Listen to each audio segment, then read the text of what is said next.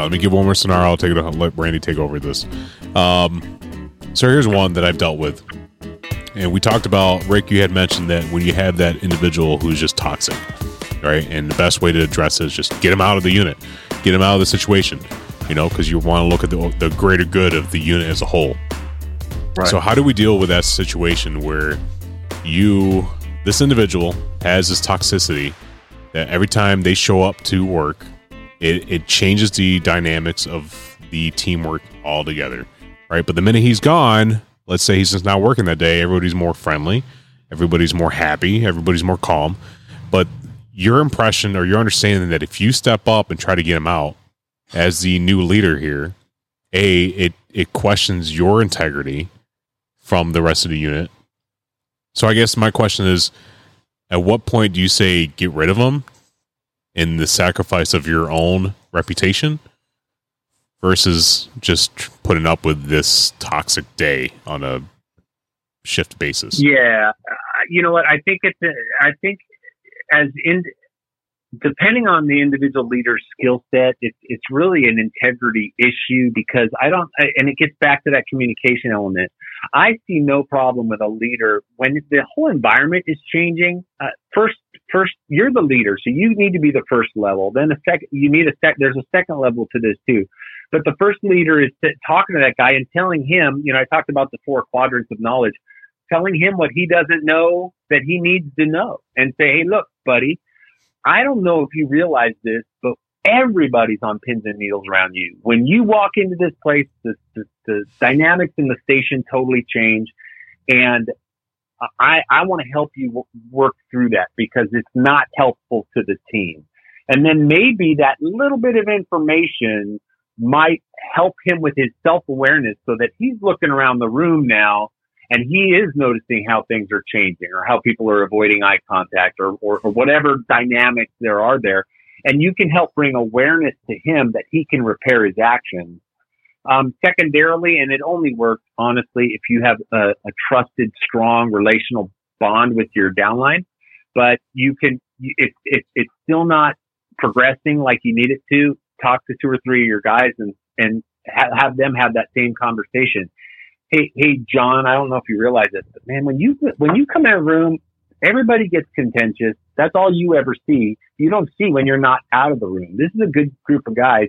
You change everything. And that pause, that would be negative reinforcement, but that negative reinforcement might open his eyes. I think if you can get to that second level and things still aren't changing, then it's time to transfer, fire, reprimand, etc.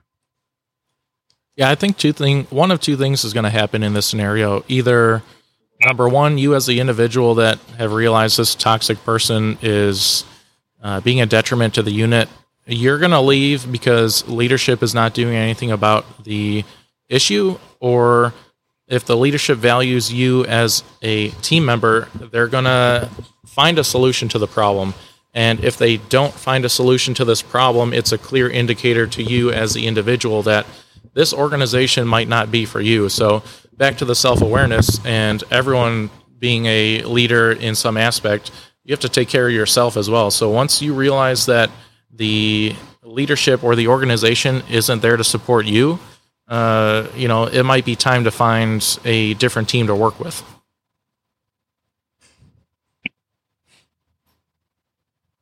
So let me add to that real quick. Ready for it? This gentleman that you're trying to handle, his father is your boss. Man, oh man, it shouldn't make it. It shouldn't make a difference. It shouldn't. I know, but in the politics line, it exists. Yeah, I know it. Politics are the evil of organizational structure. They really are. That brings the complexity up by 1,000. A frank conversation with my supervisor to say, hey, I want to talk to you about something. I want to see if it's me, you're taking a humble stance, if it's me or if you see the same things in your, nephew, son, cousin, whatever. Because there's some dynamics at the station that I'm really not happy with one's going on. I'm the first to admit if it's a personality conflict that I have with the guy, I need Justin. You know him better than I do, so maybe you can help put perspective on this. Give honor where honor's due. He may come back and say, you're absolutely right. The guy's an absolute idiot. You know, you want me to have him transferred? Yes, please. Thank you. Done. Problem solved. He may see, I don't know. He's the nicest guy you ever met. Then you're in trouble because you got to figure out some way to politically maneuver that. But yeah, that's what I would do. I'd go to him and say, look, is it me or is it, rely on his, input. Yeah, that's a tough curveball for this scenario, but I think there's a couple things working for you in this information age. At least in the small communities that we work for within the service industry, is word of mouth. So organizations are going to talk, and you're going to realize that this is either a trend or folks are leaving the organization left and right because of this scenario, and there's a reason why. And then you go to the corporate side, you've got websites like Glassdoor where employees can leave reviews on who they work with, what team they worked on, and overall thoughts on the company and how it operates. I mean, you can't escape that reputation nowadays. So I think it comes down to educating folks on the resources they have to research these organizations and then making a decision that's best for you. If you can tolerate the behavior because of your specific scenario, maybe you're a year or two away from retirement and you're just going to deal with it, that's fine. But if you're new to the team and you've got your whole career ahead of you, there's nothing wrong with going to find something that's better fit for you. Randy, I'll put the spotlight on you. I think we need to hear from our fire chief here. There you go.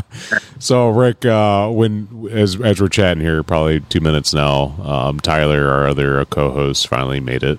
So we told everybody that you were out fishing on the side of the road. Welcome, Tyler, first off. And we're doing the educational aspect of leadership.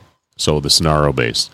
So now you being a newly appointed deputy chief in Michigan, how do you handle a individual who is a yes man? Like, I will tell you yes to anything you ask me to do, but I fade away because I don't have confidence in you. And just bring it close to you. Well, the yes man, to clarify, I guess, what I'm trying to understand. The yes man that says yes to everything but does fade away, but does disagree with you. Is that what you're getting at? Yes. The disagreement part. That's not the non-confrontational disagreement part. Yes. Do I do the job? No. I just tell you yes. Yeah. Hey, go mop the kitchen. Yes. Yeah. But it's not done. You know why? Because completing a task is one thing, but the ones that I try to watch the most are the ones that do complete the task but still don't buy into your leader. Not saying they have to buy into it, but they don't want to, or for a personal reason. So, because those are the ones that are the hardest to identify. Obviously, the one you just listed is easy to identify because the task didn't get completed. So I can get kind of ahead of that and try to, take the simple steps on up that's required to address that. So, but immediately, and I just want to throw this in there, I guess, only because, not that I haven't identified it, I have a fellow guy in the industry that is a yes man, doesn't always buy in it, but he completes his task and he does it, and I'm just trying to, mitigate the burnout effect. You try to find that way, because that's the worst thing, I think. Like I said, the task doesn't get completed. I can see that, obviously, and then we can address that, because there's a physical action that wasn't completed, but it's the mental stuff that, man, he's going to eventually start shopping around, or he's going to quit altogether. And he's great at what he does because he's so good he does the task even when he doesn't want to, or when he's not bought in, or the yes man effect. So I guess you specifically be a great example because how long you been appointed to the spot? Since April. Since April. And how do you handle the individuals who have more time, right? Because that's always a thing we have had in your and I's career together in the original Fire Academy in Michigan. How How do we handle the thing of like, this is an old man's job, but we're the younger guys? How do we gain that trust? That's hard, because trust is an individual basis in my book. It's very individual. That's the hardest. I think to kind of like equate it to something. Being an EMT is not hard. It's working with a dozen different medics and figuring out how to work with them. That's the tough part. So the same goes for leadership. You know, being in charge or leading tasks for a group of individuals, it's not hard. It's figuring out how to do that with that whole group of individuals. So amen to that. When, especially in my case, because there's usually an age gap between myself and other members that have been on in seniority and just physical age, the best thing I can do for it, or I ever did, was, you know, you did the little things right when you were new, and they respected that out the gate. The quicker you can get to that, doing the little things right, and making that reputation for yourself of always doing the right thing and always doing the extra thing, they got that from the minute, and they had no issues with how, you know, the leadership cards kind of fell at this point.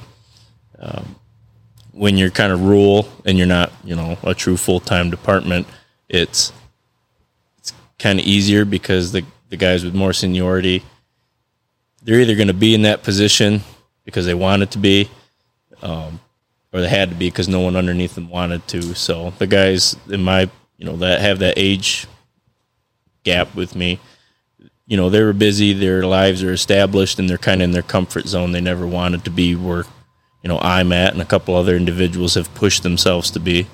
So, but by doing the little things right from day one, you know, that kind of helped with the respect thing. Don't be afraid to do that job. If you kind of ask, hey, can we get this completed? And maybe that's a younger person task. And it shouldn't always be looked at, you know, who should be doing the task by their, you know, who they are, their age or anything. You can't throw that. A task is a task. But, you know, I got no problem just kind of grinning at them when it doesn't get done efficiently, and going and doing that task, and they're looking at you like, oh, well, you know, if they don't take that as a challenge, then that's where the respect thing goes. And I go, okay, now I know where I can address that. You know, we're going to have to work towards that. Not that I'm going to dump least desirable task on that individual, but, sure, you know, don't always just, the first thing a lot of people like to do in a position, you know, a newly found position, and as I'm working my way through it, navigating, I'm not great at it, you know, but is, you know, you didn't do that task that I requested in the manner I was hoping to get it done in, to kind of snap, or to get, you know, try to broaden up, you know, try to take the softer step first, and then usually you can feel that person out, or feel that, you know, where they're coming from and everything. So absolutely. Oh, that's great. And we wish we had you here for the past 2 hours, because we went through a lot of information, a lot of knowledge from both of them. You know, Rick over there on the virtual end, and then Tom here, my commander. Just a lot of different stories, a lot of different advice, a lot of different attributes on what defines a true leader. So Rick and Tom, I guess, you know, just the military life, when someone shows up late, I always want them to push, and he just enlisted. So technically you can play rank on him.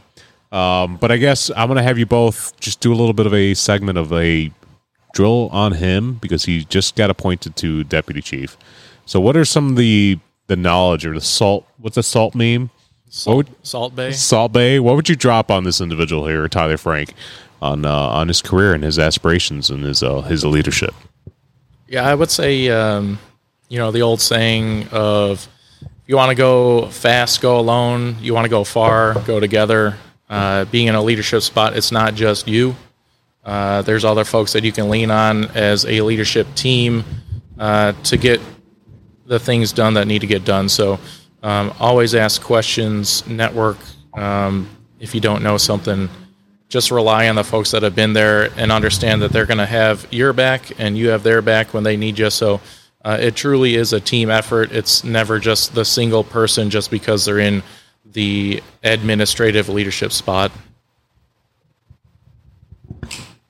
Yeah. I would throw in, and this applies anywhere, is that, and I love that you're talking about trust, because trust is built upon integrity, and integrity is not just a hallmark of the leader. It should be the hallmark of everyone in the station.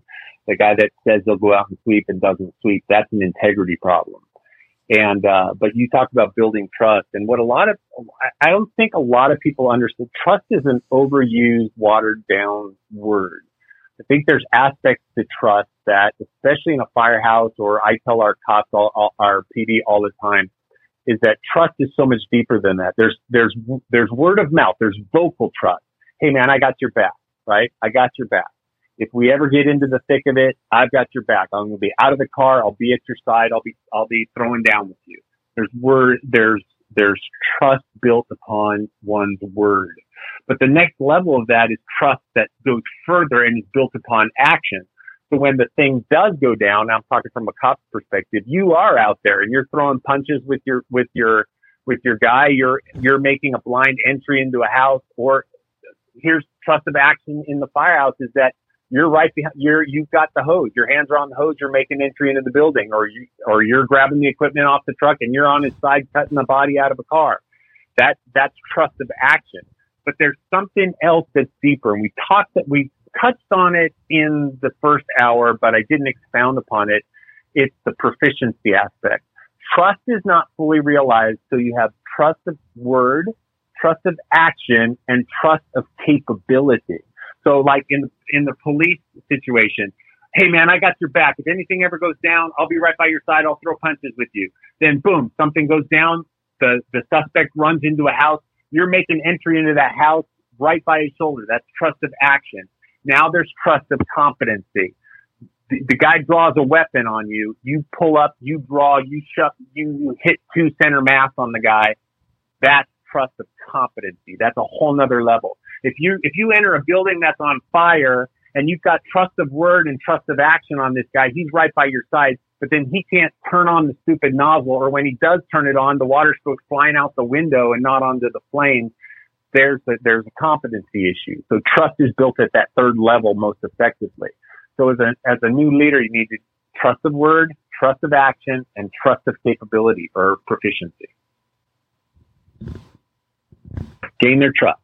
Gain their trust. I like it. I love it. So one little caveat here. So we had I made a comment on our social media about this podcast being a leadership, and I would love to hear how some of the audience members reflect on their definition of leadership. And there's one that I think the three of us, I don't know, Randy, you may have an opportunity to meet her, but Amy Remick. You remember her? Yes. Oh, of course. So we worked on her in an ambulance company in Michigan, and she made a comment, made a little pitch for a statement for the show, and is that when it comes to leadership, they need to be willing to not be in the clique and stand up for people being bullied, even when it's their own buddies doing it. So with that being said, in a leadership role, okay, so I'm going to push this on the three of you, and Rick, and I'm pointing at you as well, because you're all sitting in a very high leadership role.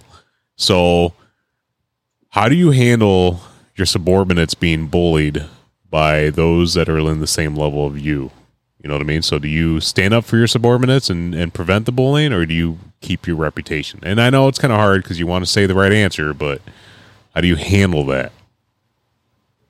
Well, what motivates you as a leader? There's the folks that are career guys, and they're just in it to make their 20 and get their retirement. So whatever is a threat to that, they're going to avoid. And then there's the folks that are there that are truly about the people and truly about the team. So it depends on who's in that leadership spot. I've seen folks on both sides of the coin. Ideally, you hope that you have someone that's going to stick up for the team, because that has second and third order effects of, again, building trust through action and word. And then you're able to go train and do great things because you have a more cohesive unit. But that's not reality in a lot of organizations. So it's very, very dependent on who's in that spot and what kind of person they are. We can all talk on the podcast and say the perfect answer, but you really truly see somebody's mettle when they're put up to that scenario. Yeah, I think as a leader, you need to be real cautious that you're acting on accurate perception.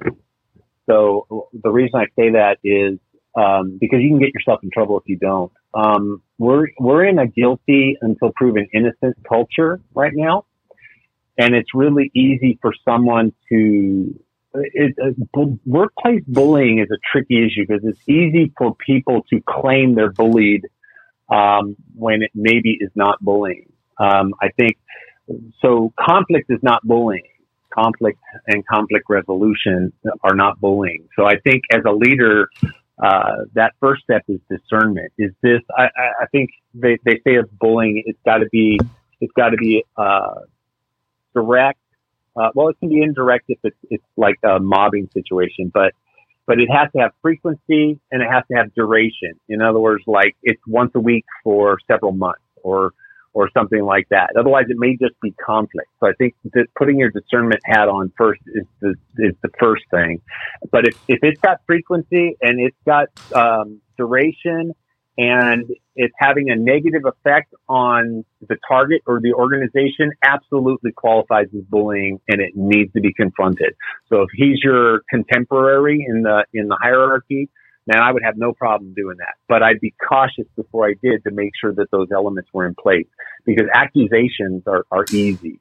And acting on accusations get leaders in a lot of trouble. I'm glad that you made that point about conflict, because that's the biggest thing I think that people are very sensitive to is the conflict issue. So that falls kind of like in a, for lack of better terms, like a corporate type management type things where, you know, no one wants to be conflict and they'll write it out with black and white. Our industries are a little bit different with the attitude that you have to take on the jobs with, and I think the conflict and understanding that is how you elevate yourself. So the part with bullying, I don't really, there's one thing that kind of stands out. There's in-house, and then there's like, I guess maybe lack of action. And one thing that sticks out to me is when we were kind of cutting our teeth as me as a new EMT, and you just got your medic, Vince, was we had this trainee that was assigned, and she ran a couple of shifts with us. Just didn't get it. I mean, there's poor proficiency, there's poor habits, but then there's just some people who just don't get it. And I think Vince put in the most time I've ever seen and the most patience towards that person. And I don't know if it was out of respect or I believe you took it as a challenge, really, to see, like, I'm going to make this person get through this phase. Me cry. And it was.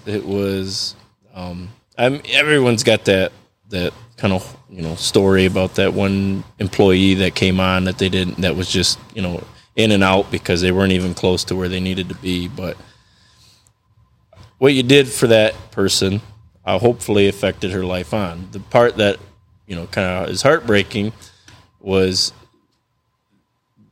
the results weren't getting there, and instead of conflict or resolution, have you ever had an agency just has that one person that no one likes to work with, and it's like, you're the person that's going to get this person to quit, because we can't just fire them because, you know, they're meeting the bare minimum, if that, and maybe they don't have strong standards to hold the employee accountable, especially when you get to the volunteer level. Hard to fire volunteers. And they just stuck her with this other medic, and I got the ride. I had to work a couple shifts with it, and it wasn't pretty. I felt uncomfortable, you know, and to the point where they had to say something, because it's like, you know, it's one thing to just, you know, turn them loose like that, but the lack of respect, and you're just trying to get this person out of here. wasn't appropriate. So, and that was the bullying sense, in just the fact of cutting them loose with this person who's very hard nosed, who's very good at covering track, so the fall doesn't fall where it needs to be, and it's just cut and dry and move on. And looking back at that, how many did we lose just to retain one? Right. You know what I mean? It's like, yeah, we talked about how to get somebody out, and you have to push them out, but like, same time, it's toxic. You know, it's going to spread. It's going to evolve. It's going to take over the environment of the whole workforce. And at what point do we just say enough is enough? Volunteer, non-volunteer, full-time, whatever it is, you know. But unfortunately, politics plays a lot of roles into it. But as leaders, you have to kind of work around that.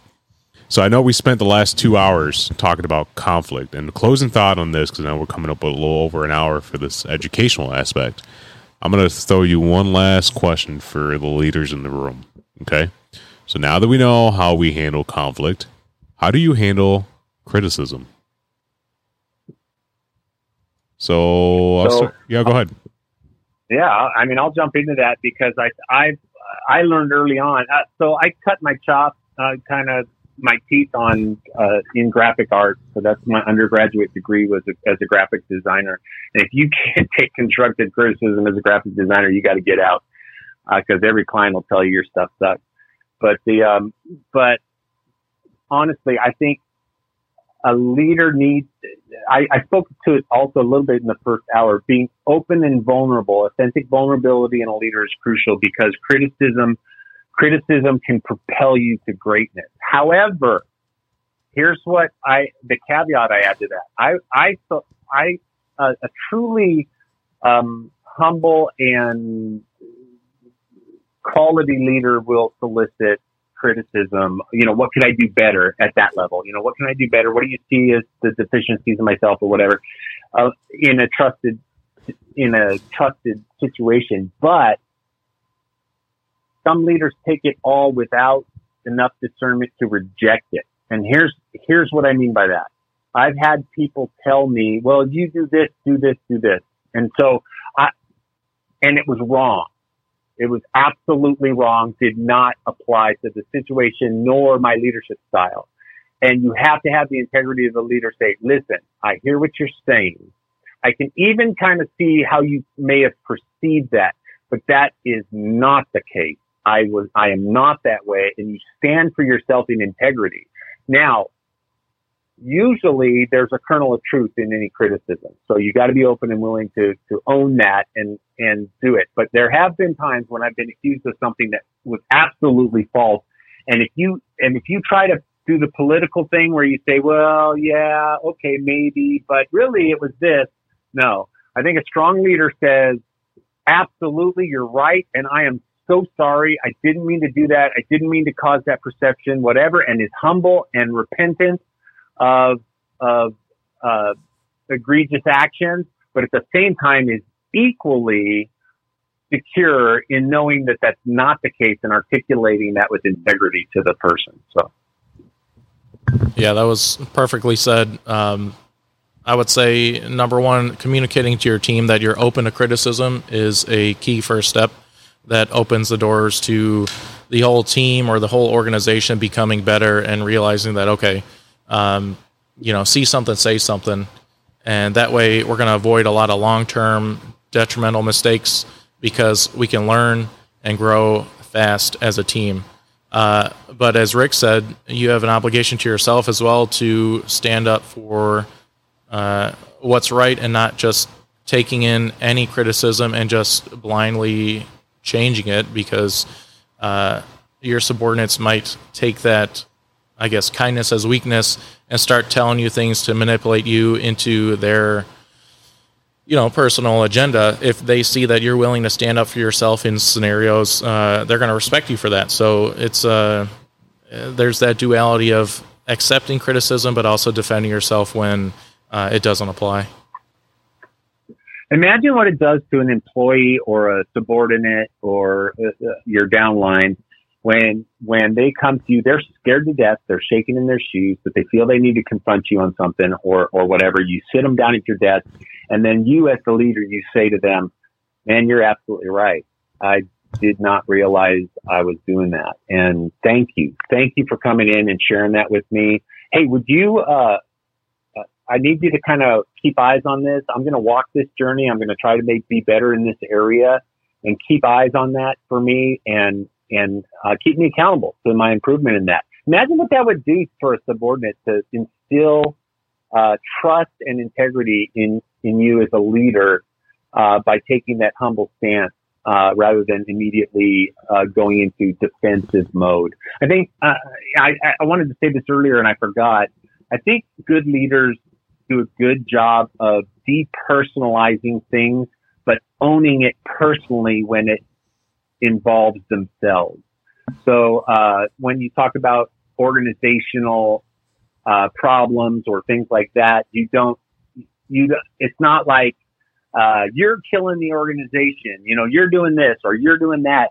You're able to say, hey, you know what, we could function better if we all came together around this goal or something like that, where you learn to impersonalize, but not impersonalize your criticisms of you, and owning them and taking them on and instilling them, and even asking your subordinate to check back with you in 2 weeks and let me know if I've done better in this area, something like that.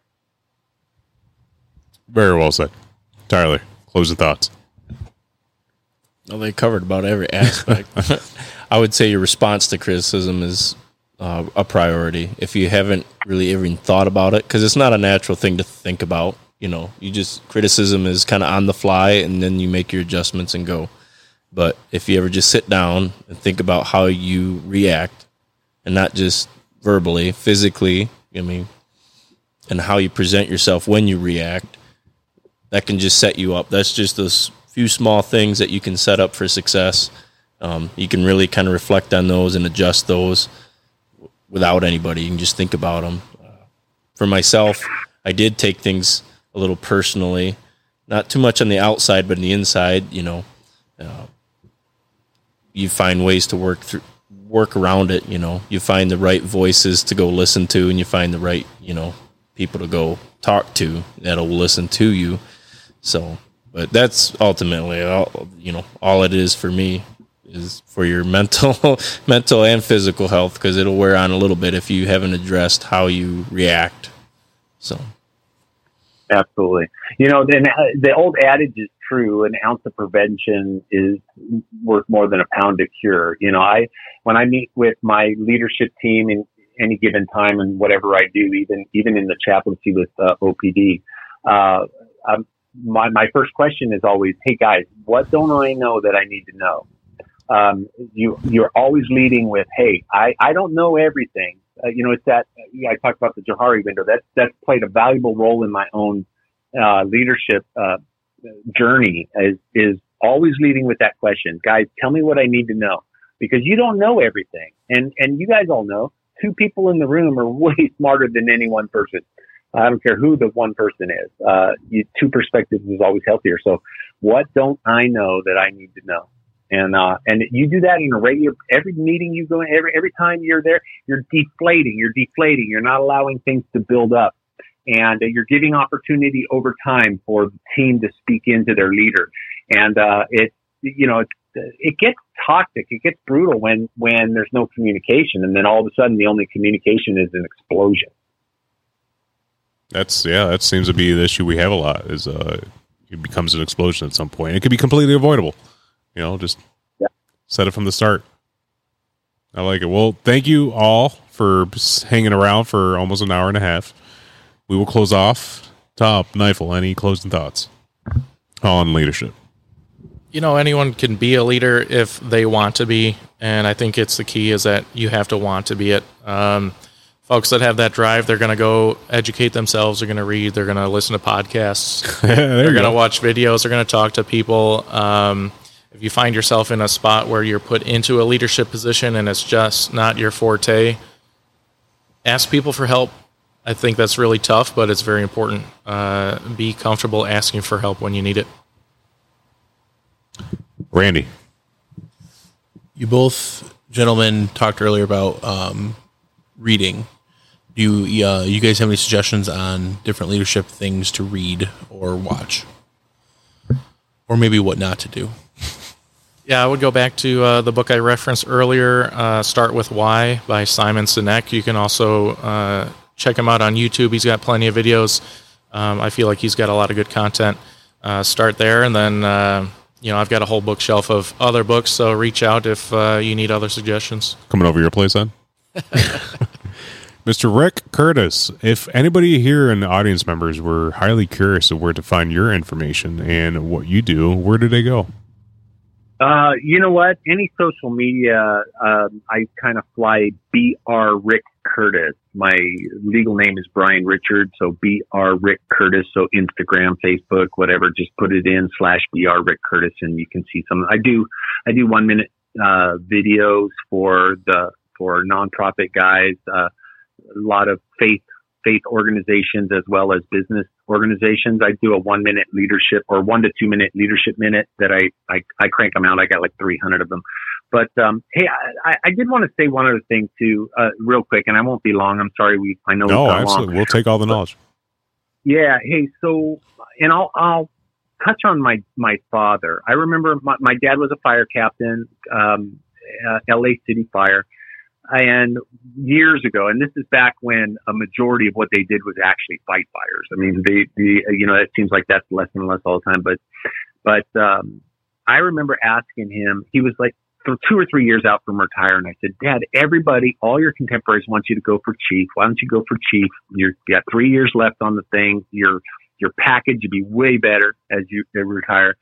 My dad's a man of integrity, and I said, why don't you do that? He goes, no, I don't do that. A lot of guys do that. He says, I'm never going to do it. And he said, plus, if I ever promote beyond captain, I will never touch a hose. That's what he told me. And that spoke to me.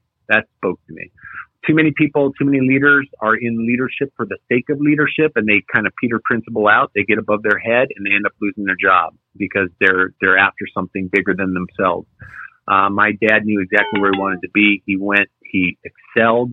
He promoted up the ladder. He promoted to where he was competent and loved his job every day and didn't go a step higher. And so there's something to be said for that. I like you blow my mind with that. I mean, it's very true that once you find something bigger and better that we think we want, in leadership, you're not doing your job anymore. So it's almost like in my position, as a flight paramedic, at some rank where I can't be in that position anymore. So do I take a leadership spot or do I stay in my current enjoyment? I don't know. That's something everybody has to think about and take the time to think about. So, well, yep. It's all been an honor. And one thing I do always request our guests to do on our show is state your name, what you do, where you're from, and also state that you are within Thin Lines. All right. My name is Thomas Neifel. K-Neifel,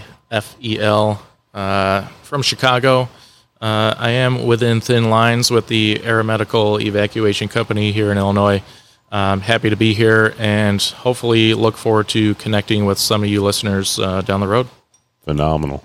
Well, it's an honor to have you. Mr. Curtis.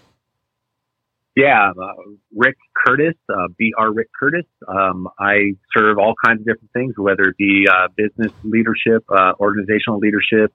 I'm a person of faith, and so I coach a lot of faith leaders. I find myself within the lines with Oceanside Police Department in Southern California, serving them as chaplain. Phenomenal. And like I said, at some point, we are going to have a little bit of one-on-one episode to give you a chance to really highlight on all your knowledge. So to you both, from us all within Thin Lines, thank you for being here. Thank you for being on the show. And everybody out there, remember that no matter what you do and where you are, just stay within Thin Lines.